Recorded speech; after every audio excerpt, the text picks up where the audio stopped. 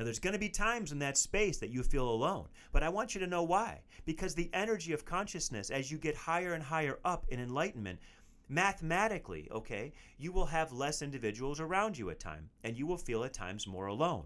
But in reality, that feeling of alone is just another amazing opportunity. So you can let go of being alone and realize you're in a greater awareness of unity with God, with what creates you. You're really in unity with what you're here to know. And then in that unity, you can be around people and bring that unity.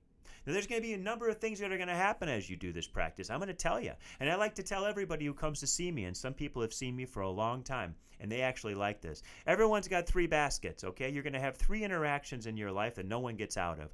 1, you're going to have people that just love you for being this person, love you for ascending, love you for serving. They get you, they see you, they love you, and that's going to be the first basket. The second basket is you're going to have a basket of what I call neutrality or good either way.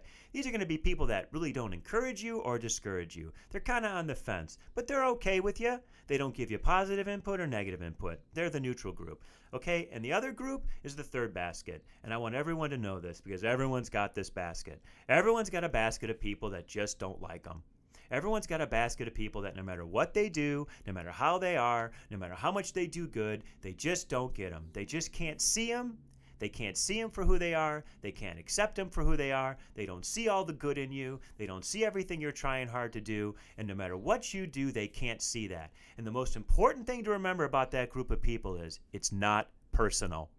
They can't see it in you because they're not ready to be it. So just remember that beautiful little saying. They can't see it because they're not ready to be it.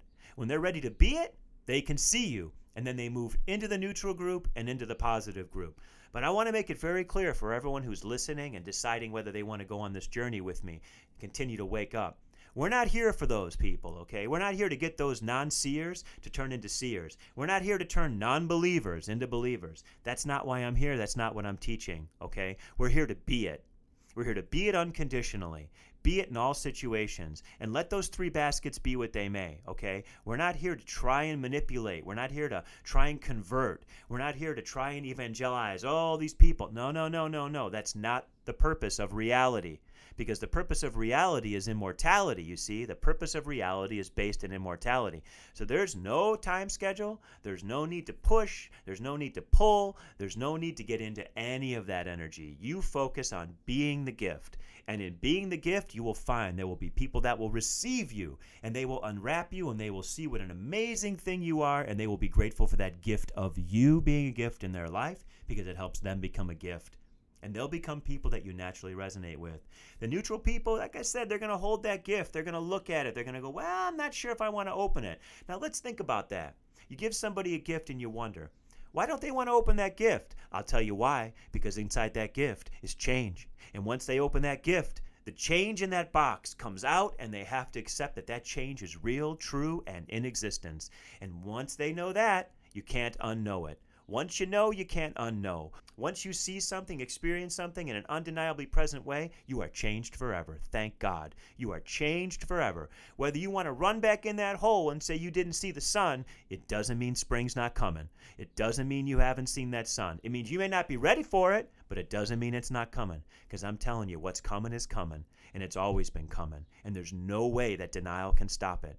And there's no way that these old systems that have been denying you this information, that have been trying to be the middleman, that have been trying to turn it into story or fear or taxes or anything else, they can't stop it anymore.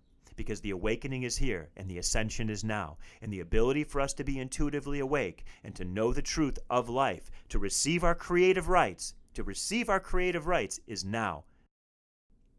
If you're receiving this wake-up call and wanting to stay awake and be even more awake, go to thepracticeheals.org.